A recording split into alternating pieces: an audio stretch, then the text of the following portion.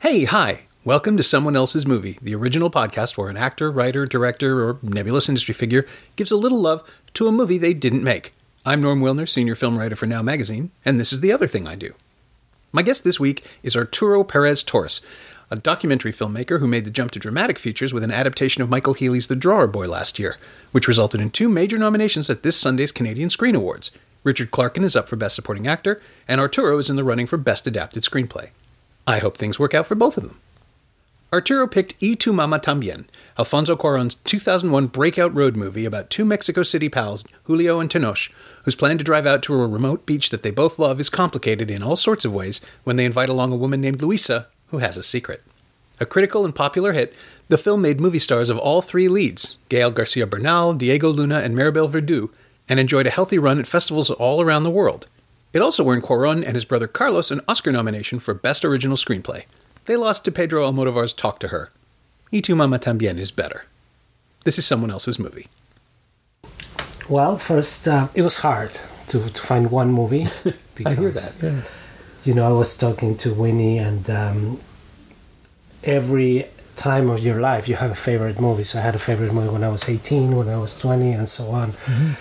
But when I had to narrow it down to one, I felt that this one was specifically good because it's from Mexico. It represents I'm from Mexico, so it kind of like identifies with me. The characters are a bit younger than me, but I grew up through what they do, and especially the photography has affected how I like and how I do filmmaking. Okay. Yeah. Emmanuel Lubezki is my all-time favorite photographer. I feel that his style hasn't changed much. It has developed a lot, but you can see, this is not his first movie either, but you can see how he has always loved that style that is represented in this movie, which is very hands-on, very low budget in a way, but very creative. Yeah, there's an intimacy to this as a film as well, but I think it would be very different if someone was just shooting it flat and not getting closer or not lingering in a way that... I've read, I don't know if you've read stories about how how they decided to make the handheld camera, but apparently they were going to use Steadicam. And when they brought all the equipment, the operator couldn't really get to work it, and Emmanuel wasn't very familiar with it, so they're like, screw this, let's just do it a handheld. Is that just didn't work and they went for that? It didn't work, so they went for it, which wasn't part of the plan, but since it was pretty much a low-budget movie at the time, they were like, let's just try it, we cannot afford to lose a whole day or 2 days to bring another operator or another camera that works. So they made some tests. They kind of liked the result, and they went for it. So it was kind of like a happy accident. Oh, that's great. I did not know that. Everything about the film feels so deliberate and considered that I would never have thought it was done on the fly. But that part was, and it's great. It's great. I mean, I always admired Dogma 95 films, and a lot of them use handheld camera. Mm-hmm. But this one, combined with the long takes and just very fluid movement, I love it. Yeah, when you said Dogma, I thought, emotionally there's something to it, but this movie violates everything that Dogma stands for. Right. The narrator and the sense of manufactured worlds that you're experiencing. Yeah. It's all gorgeously put together. Yeah. And dogmas aren't pretty. Like they've never been interested in that. They want 133 kind of rustic confrontational aspect. For sure. But there is something emotionally. It does feel like that. You're seeing something that feels real and true and raw and powerful in a way that even the characters can't articulate. Yeah. I think a lot of it has to do with the camera movement, and with the music, right? Like you don't really have a soundtrack. Mm-hmm. I mean, everything's diegetic. Everything comes from a place within the movie. Yeah. When Maribel Verdú is dancing at the end at the beach, that beautiful scene, she plays the music from the Rocola, right? And the music is coming from there. So I think that gives it a sense of we're here. It's kind of like immediate. It's not that stylized. It feels more natural, more close to you, I think. There's given that it is scripted, and now it was really strange to look back on it and see these incredibly recognizable faces. I mean, they were established actors in Mexico, but to some degree, it was definitely the first I'd seen, I think, any of them. Yeah. In 2001. Well, Garcia Bernal, he was in Amores Perros, right before this one. That's right. Was it the same year that they both played Tiff? I think it was 1 or maybe 2 years, but no more than that. Okay. And he kind of, well, it was like the indie movie of the year around the world, probably. And he kind of started getting known. Yeah. And then with this one, then everything exploded. Yeah. And I know I'd never seen Luna before. I haven't seen that either. He's just, and he is so, they're both great. They're instantly, they're completely authentic as kids. Like, they don't feel like they've grown up yet, but they're actors playing these emotions and finding... What makes it look almost, to me, which I love too, because I'm a documentary filmmaker. This is the first fiction I've made, so I've been making documentaries for 10 years. So I appreciate when a movie looks and feels so real that you can start thinking that it's a documentary. Obviously, this is scripted and what have you, but what Cuarón did, he casted them together because they were friends since childhood. They grew up together, basically, since they were 8. They went to school together, and then they both became actors as friends. So there were many scenes where, especially when they're taking a shower and they're just goofing around, that's not a scripted. He's like, we're just going to roll. You guys have fun. That was the direction, or make fun of each other or whatever. And that was it. So you can feel the rapport between them, how they are best friends. Yeah. It's the kind of thing where, I mean, it's one thing that they're friends and they're comfortable with each other, but they also have chemistry. Right. Which reads. Yeah. I mean, there is that. Yeah. Every now and then you'll hear about a movie made by friends, and it's just, it sort of takes for granted. They don't work for it, and the performances don't really play. Yeah. But this feels alive and real in a way that a lot of other films don't. And I'm assuming that's because they are comfortable with one another and they're great actors. But I agree. I think this movie is a great example of what filmmaking is, which is collaboration. Everybody's like, Cuarón, and that's the first name that comes out. Like, he's great and he's done really well. But if we think that the actors were best friends, then Chivo Lubezki and him, they are great friends. They went to school together too. They made this movie together. So they know how to work with each other, right? They feed off each other. So that's a true collaboration, and it shows in the film, the familiarity. You're not fighting, or you're not having to prove yourself. You just grow on the ideas of each other. You feed off of each other, right? Yeah. So I think you can tell.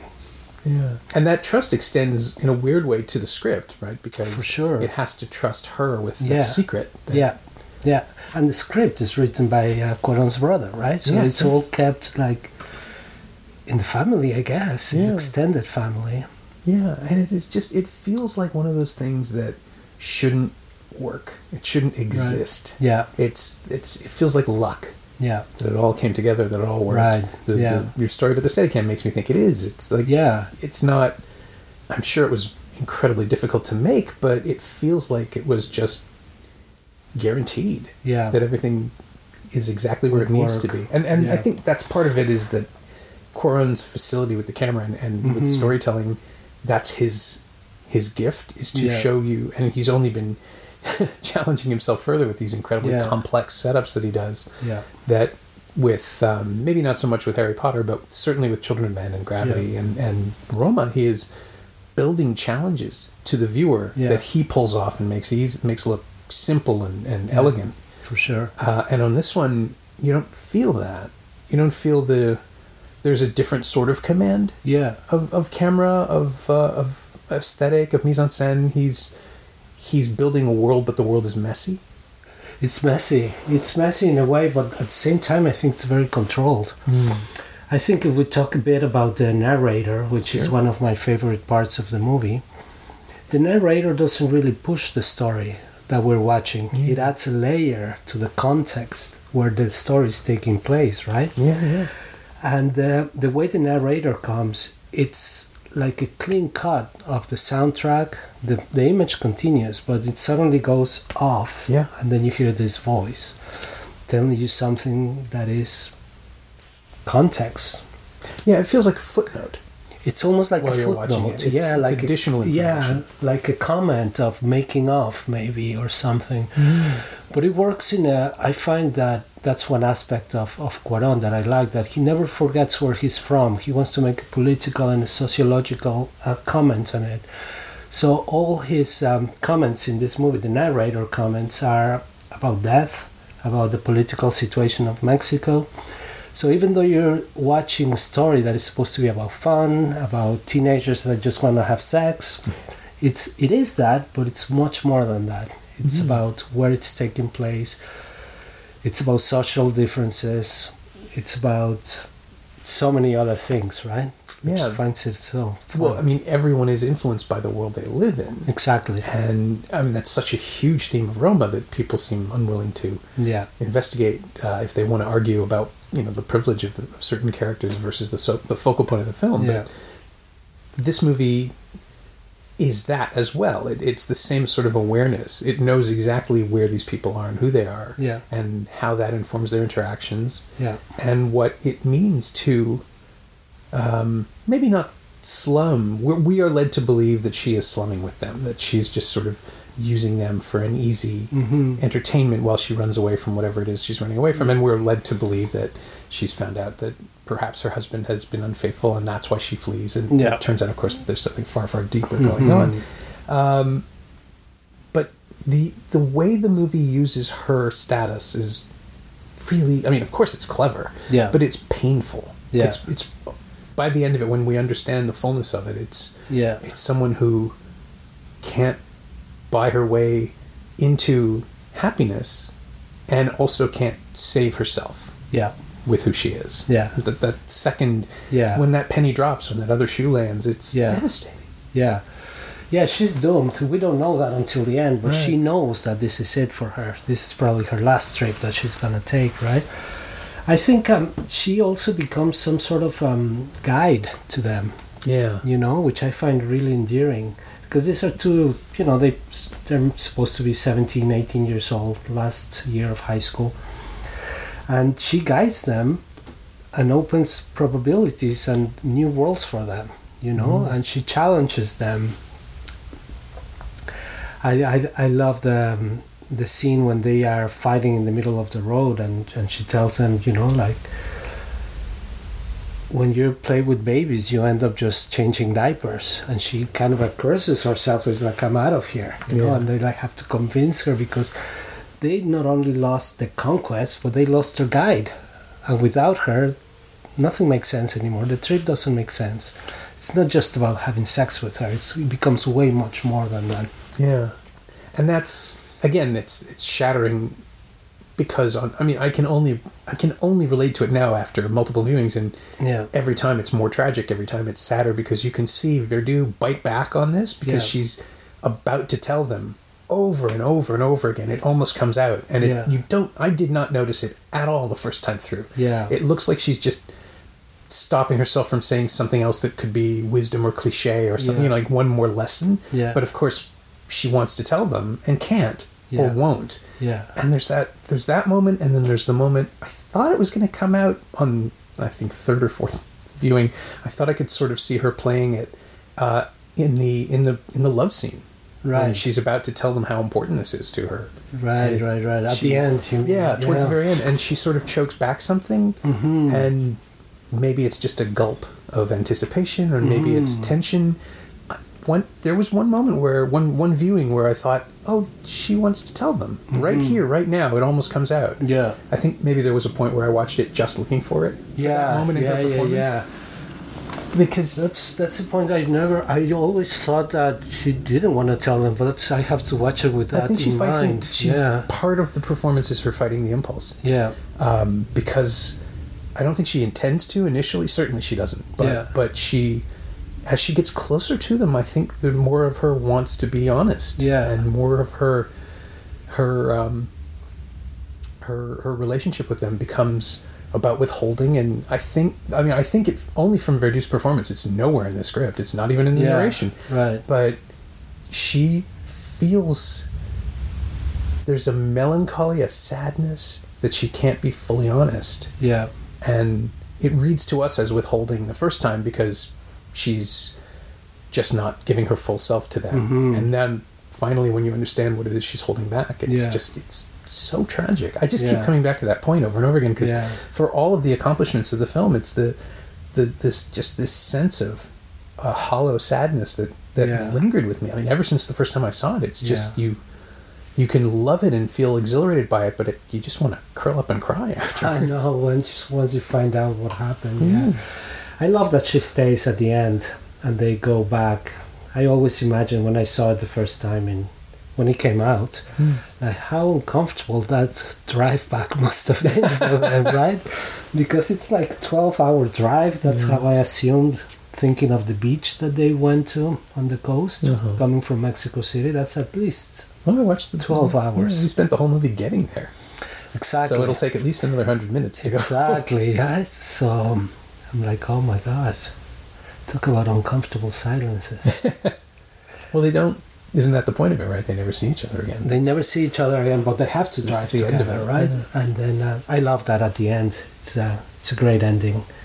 Mm-hmm. And the narrator, for the first time, or maybe not the first time, but for a final time, makes a point. But this is about the story when they tell you, and they will never see each other again, right? Yeah. Like looking forward into the future. Yeah. It's funny. I remember when Children of Men came out, someone said he's made a movie about the end of the world. I was like, no, he already did that. It's just someone else's world. Right, it's right. It's a different apocalypse, but it is the end of everything for these three characters. Yeah. And it's so small and intimate and focused. It's just... To see where he's ended up is so thrilling because I knew he was talented. I never would have expected him to take the path he's taken, where he's made these massive films that are all still about individuals and emotions and balancing the micro and macro the way he does. Yeah. This is all micro. It's amazing. This is super micro, tiny. It's so powerful. Yeah. I always wonder why they never see each other again. I mean, there's so many choices you can have. You can have because they slept together, so they couldn't take, having a bisexual relationship or whatever. That would be too much for the way they brought up.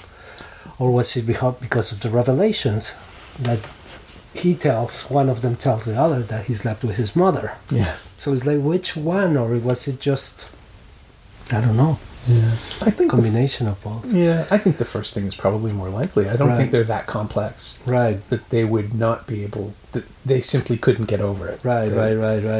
You're more yourself.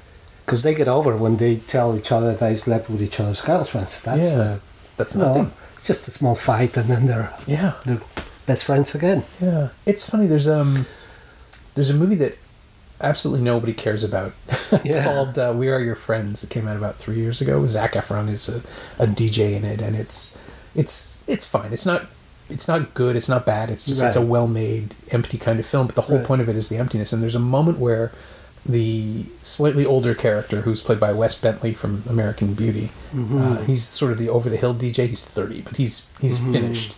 And he has an argument with someone else, and in it he shouts in the heat of the moment, "You're still young, you don't know what it is to do something permanent. You don't know what it means." Right. And that's what this movie is about. Right. Everybody is just... It's so strange that I thought about this while I was watching this, American disposable summer picture. Yeah. But that's what... That man who wrote that script saw this movie. That like a bullet through my head. It felt like a connection over 15 years. Yeah. This is a movie about doing things that you can't take back, not knowing that you're doing it, and not knowing about regret. Right. It is a coming of age movie, but it's the one that everyone tries to make. Yeah. Like when things are irrevocable and you become the person you're going to be. Yeah. Yeah. And just to capture those three performances in that movie and that attitude and get it all over, it's just... They're amazing. I keep coming back to the acting. Yeah. the acting is impeccable, especially those two guys, and her too. Yeah, She's great. They're wonderful, and to have it marketed as it still is this sort of the sexy romp. You know, you get to see women at the beach, and the photograph that they used for the posters was the three of them together. It's great because it's how you sell a film. And trick people into the undertone. But I could see a lot of people that haven't seen it and read the synopsis thinking like, oh, this is going to be, American Pie or some goofy, funny comedy about teenagers trying to have sex from an American point of view. Mm-hmm. And it is that in a way, but I mean, we talked about it. It's way much more to me. Like at the end, I feel changed. Like the first time I saw it, I was expecting that. I'm like, but from a Mexican point of view. Sure. And when I came out, I was, when you see like a really good movie that you just don't even want to talk. Yeah. That's how that's what happened to me. It really touched me. Yeah, I was utterly unprepared for what it was. I mean, I saw it at the TIFF screening. It must have been. So it was a sunny day in August, and we saw it in this. 15 years ago almost, right? Longer, almost 20 now. I want to say. 20. Wasn't it? Yeah, it's 2001. I think you're right. It's 18 years. 2001. Yeah. Oh, jeez. And it was in this terrible little theater. Underneath the famous Players Building on Bloor Street near the university. It's gone now, but it was a small 35-seat theater, underground. The screen was on a tiny bit of an angle because they never bothered to fix it, and it was, the scratchy old projectors, even though I'm pretty sure the print hadn't been screened before. It was the first time, and it looked terrible, but it was all part of it. It was exactly the right way to see it, to be tricked into what it was. Right. I have a good friend, she's a documentary filmmaker that had a film at TIFF when it came out. So she met Garcia Bernal before he was famous. He was just some small actor with his small film. Right. And she asked him, like, so what's your film? And he said, Y tu mamá también. And he's like, yeah, but in English, what's the name? He's like, no, it's going to be released at Y tu mamá también. And she was like, what kind of stupid name is that? He's like, I know, well, that's what the director wants, Yeah. So it's always funny to think of that, how it became so big. And the expectations, I'm sure, for them were not huge. Yeah, no, Alliance owned it at the time, and they were utterly unprepared for what it was. Right. I think even at the festival, it wasn't one of their priorities. Yeah. It was a small foreign entry. Yeah, just in contemporary world cinema, just sort of. But then wasn't it nominated for like the script? Language? Was it nominated for screenplay as well? I think so. I will look that up right now because I feel like I should know this. I wouldn't be surprised. I think it got a nod, for original screenplay. And it says, nominated for 1 Oscar, Best Original Screenplay, Carlos and Alfonso Cuarón. Yeah. Right. And it was at the Golden Globes for Best Foreign Language Film, so I assume Mexico didn't put it forward. For the Oscars? Was there a competition that year?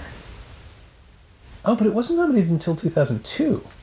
So, that's right, because it came out in 2001. Opened in the spring, right? The following year. Yeah. That's interesting. And he hasn't won for screenplay, has he? He's only won for director thus far. That's right. Even Roma lost. Interesting, because the writing is so essential to his film, like the structure of the films and the screenplay. Yeah. But maybe it's just because his achievements are so visual that people don't give him that much credit for the script. Yeah, I think he's involved in every department. I mean, he edits all his movies too. Yeah, right? And he shot Roma. Yeah. And thanked Chivo at his Oscar speech. Yeah. Saying that was his point of reference. From what I read about it is that Chivo was supposed to shoot it, right? Yeah, but they couldn't make the timing work. They couldn't make it, but they talked about it and they kind of like designed the concepts. So in a way, Chivo's signature is in Roma, right? And he knows that. And he just kind of like executed it, but they came up with the concept of having just kind of like a horizontal pan all the time and all that. That was both because,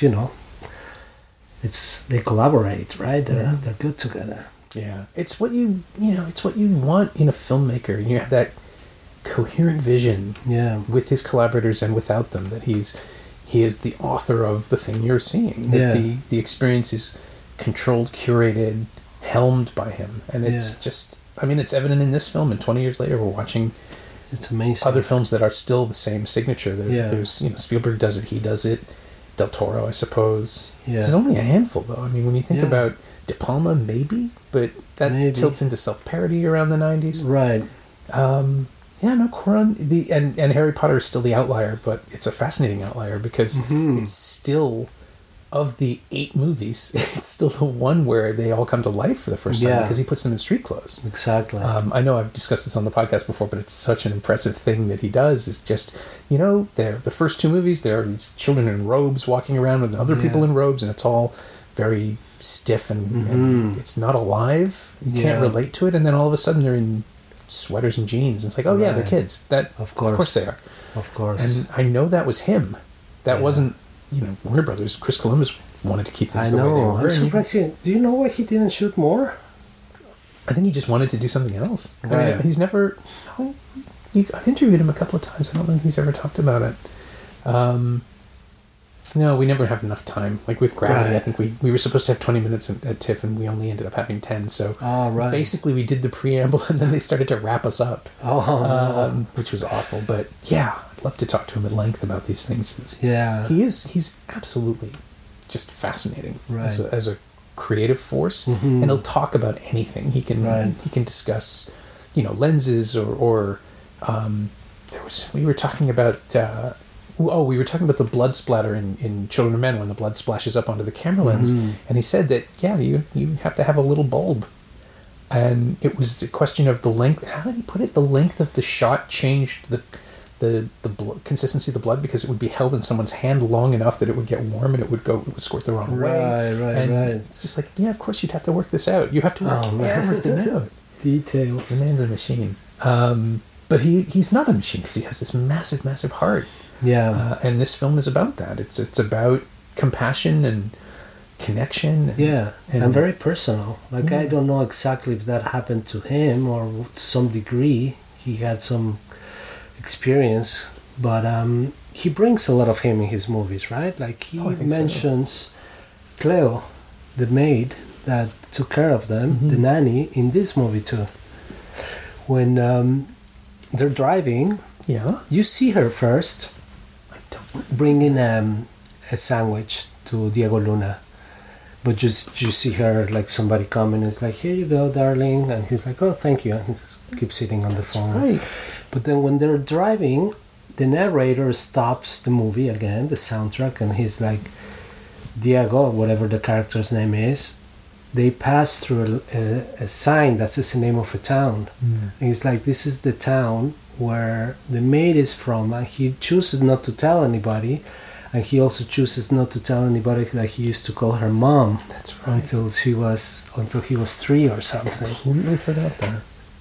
Which is, you know, it's Roma. Yeah. Right?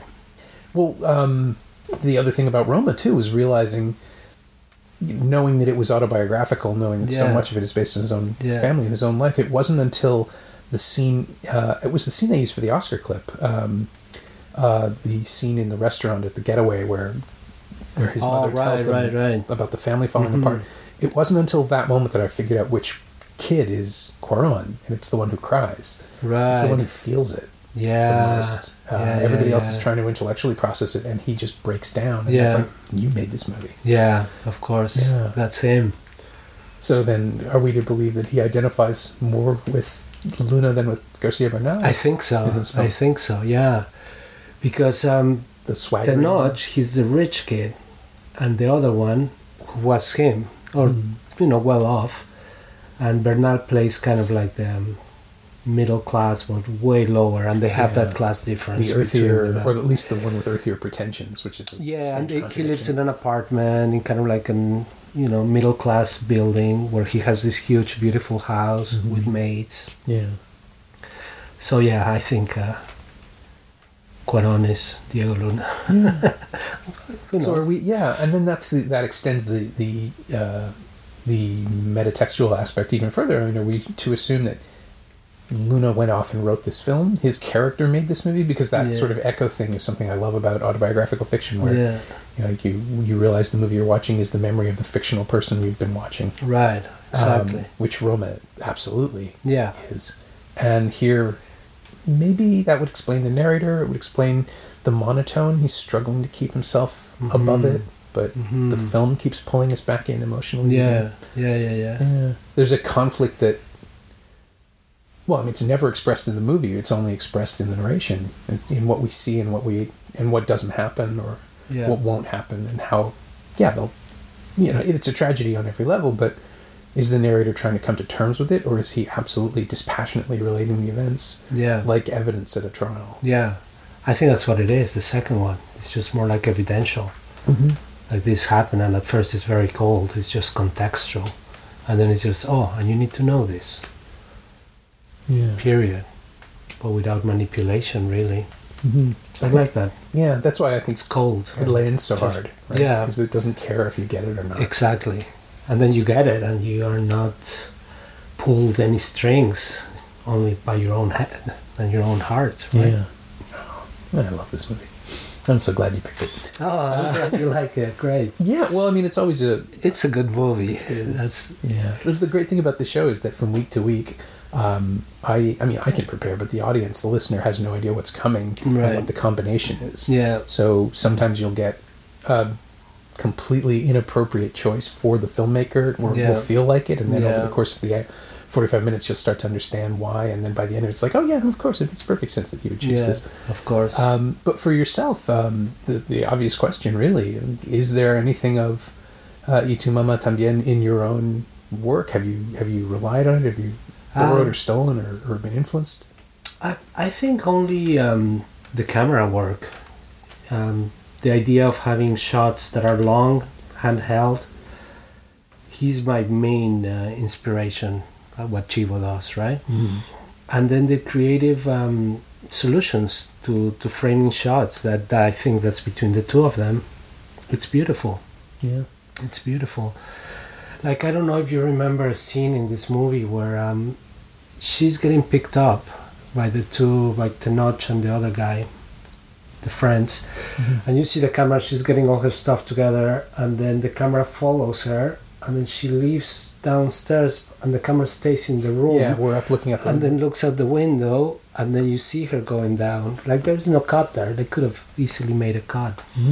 And they decided to keep it going. And it's beautiful to have that moment where she's out of the building, because as a viewer you feel a bit like, why are we still here? Yeah. But you have that sense of emptiness, that she's leaving behind an empty house. And you truly feel it.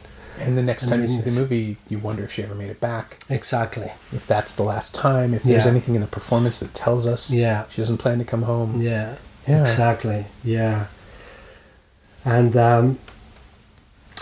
just not another aspect, I would say, just the social aspect, that he's so talented in bringing social justice issues and political issues into his movies without being too strong or over the head or dogmatic. It's just like, this is what's going on, this is what I think, very subtle, but I'm going to tell you a story that is affected by this, but it's not about this. You know what I mean? Yeah. Well, I mean, Children of Men now, looking back, it's not predicting 2029, it's predicting the present day. Yeah. Eric Johnson picked it like pretty much a year ago, and we were discussing then the resonance of England severing itself from the rest of the world and putting immigrants in holding camps, and it's all there, and it's still there. Yeah. But this is a film made in 2005, and it's just it called it so well. So it's supposed to be 2027? 2027 or 2029, yeah. Wow. 27, I think. 27. Yeah. It was,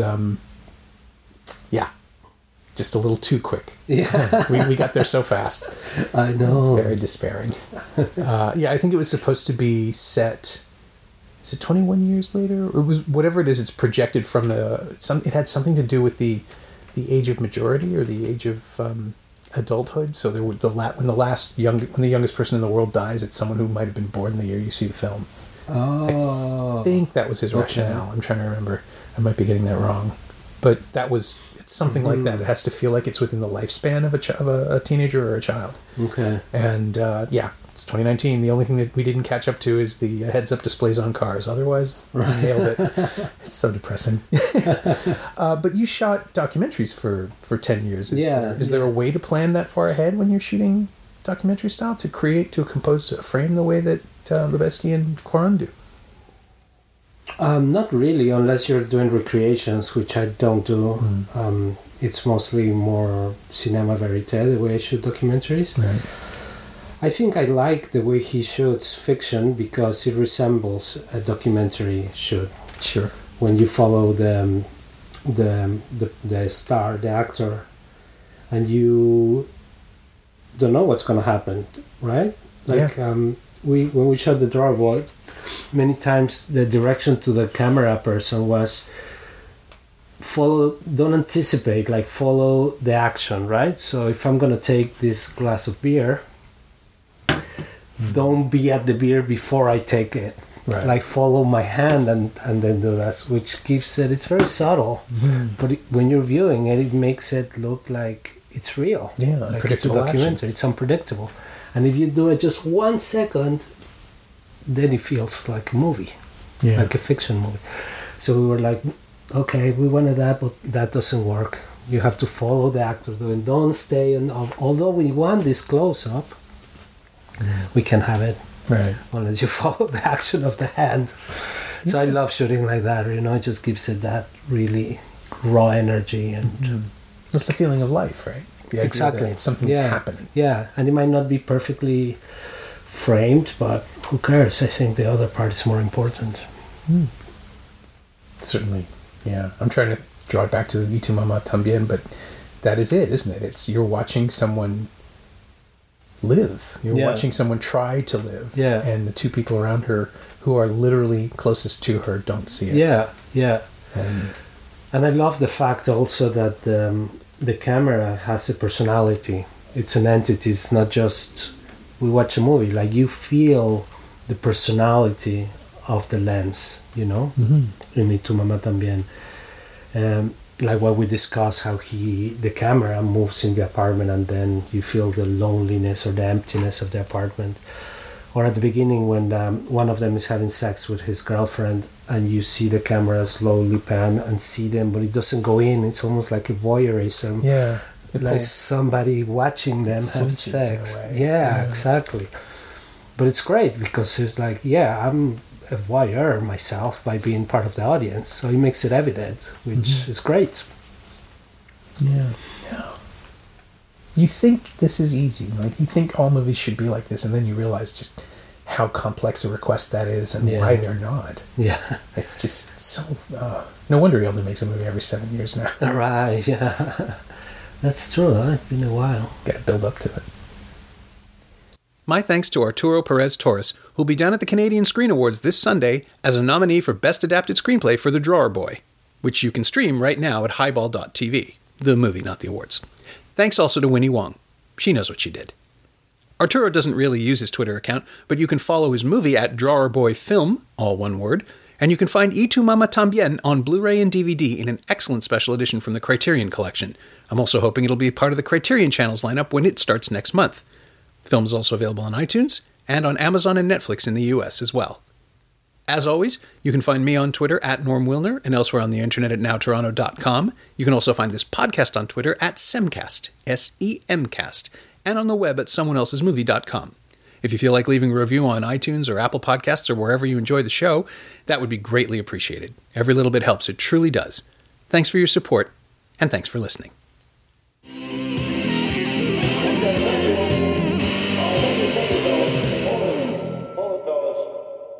I'm afraid you're just too darn loud.